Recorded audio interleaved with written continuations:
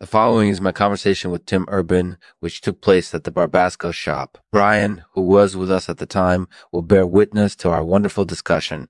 This show is made possible by Rugs Romniaume. Please visit us online at rugromnia.com for more information on our unique rug designs. Thank you for listening. Hey everyone, it's Lexman here, and I'm talking with Tim Urban about completionism and penguins. Hello, Lexman. Thank you for having me on today.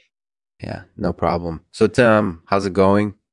It's going great. I'm really enjoying talking with you about completionism and penguins. Yeah, so what brought you to those topics today?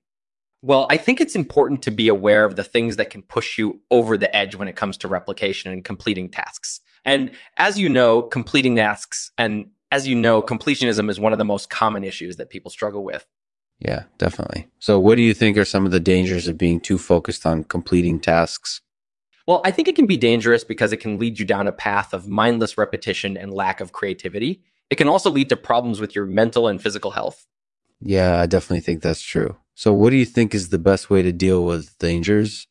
Well, I think it's important to stay mindful of them and to make sure that you're not driven purely by completionist impulses. You also need to find ways to enjoy your work and to foster a creative environment in which you can flourish. That makes sense. So do you have any advice for people who are struggling with completionism or replication?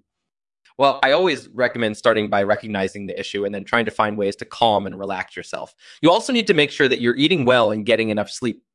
And finally, you should try to find outlets for your creative energy outside of work. That way, you won't become so focused on completing tasks that it becomes overwhelming. That sounds like good advice. So where do you think people can find those outlets? Well, I think music, art, and writing are all great examples. And of course, there are plenty of online resources that offer guidance and support. Yeah, I definitely think that's true. So what do you think is the best way to deal with the issue of replication? Well, I think it's important to be mindful of your goals and to make sure that you're not inadvertently replicating the same tasks over and over again. You also need to make sure that you're taking time for refreshment and break periods. And finally, you should try to find ways to challenge yourself and push your boundaries.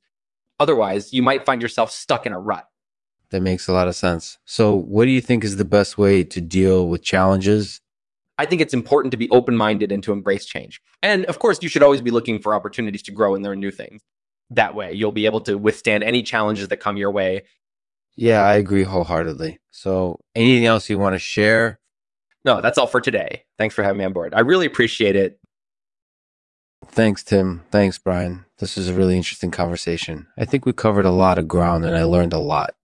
I'm going to leave you with this poem named The Skeleton at the Feast by John Donne. It's definitely one that resonates with me, and I think it'll resonate with you as well. The Skeleton at the Feast. With lords and ladies gay, and all the painting and poetry, none so noble as the bone, which hath no flesh to eat.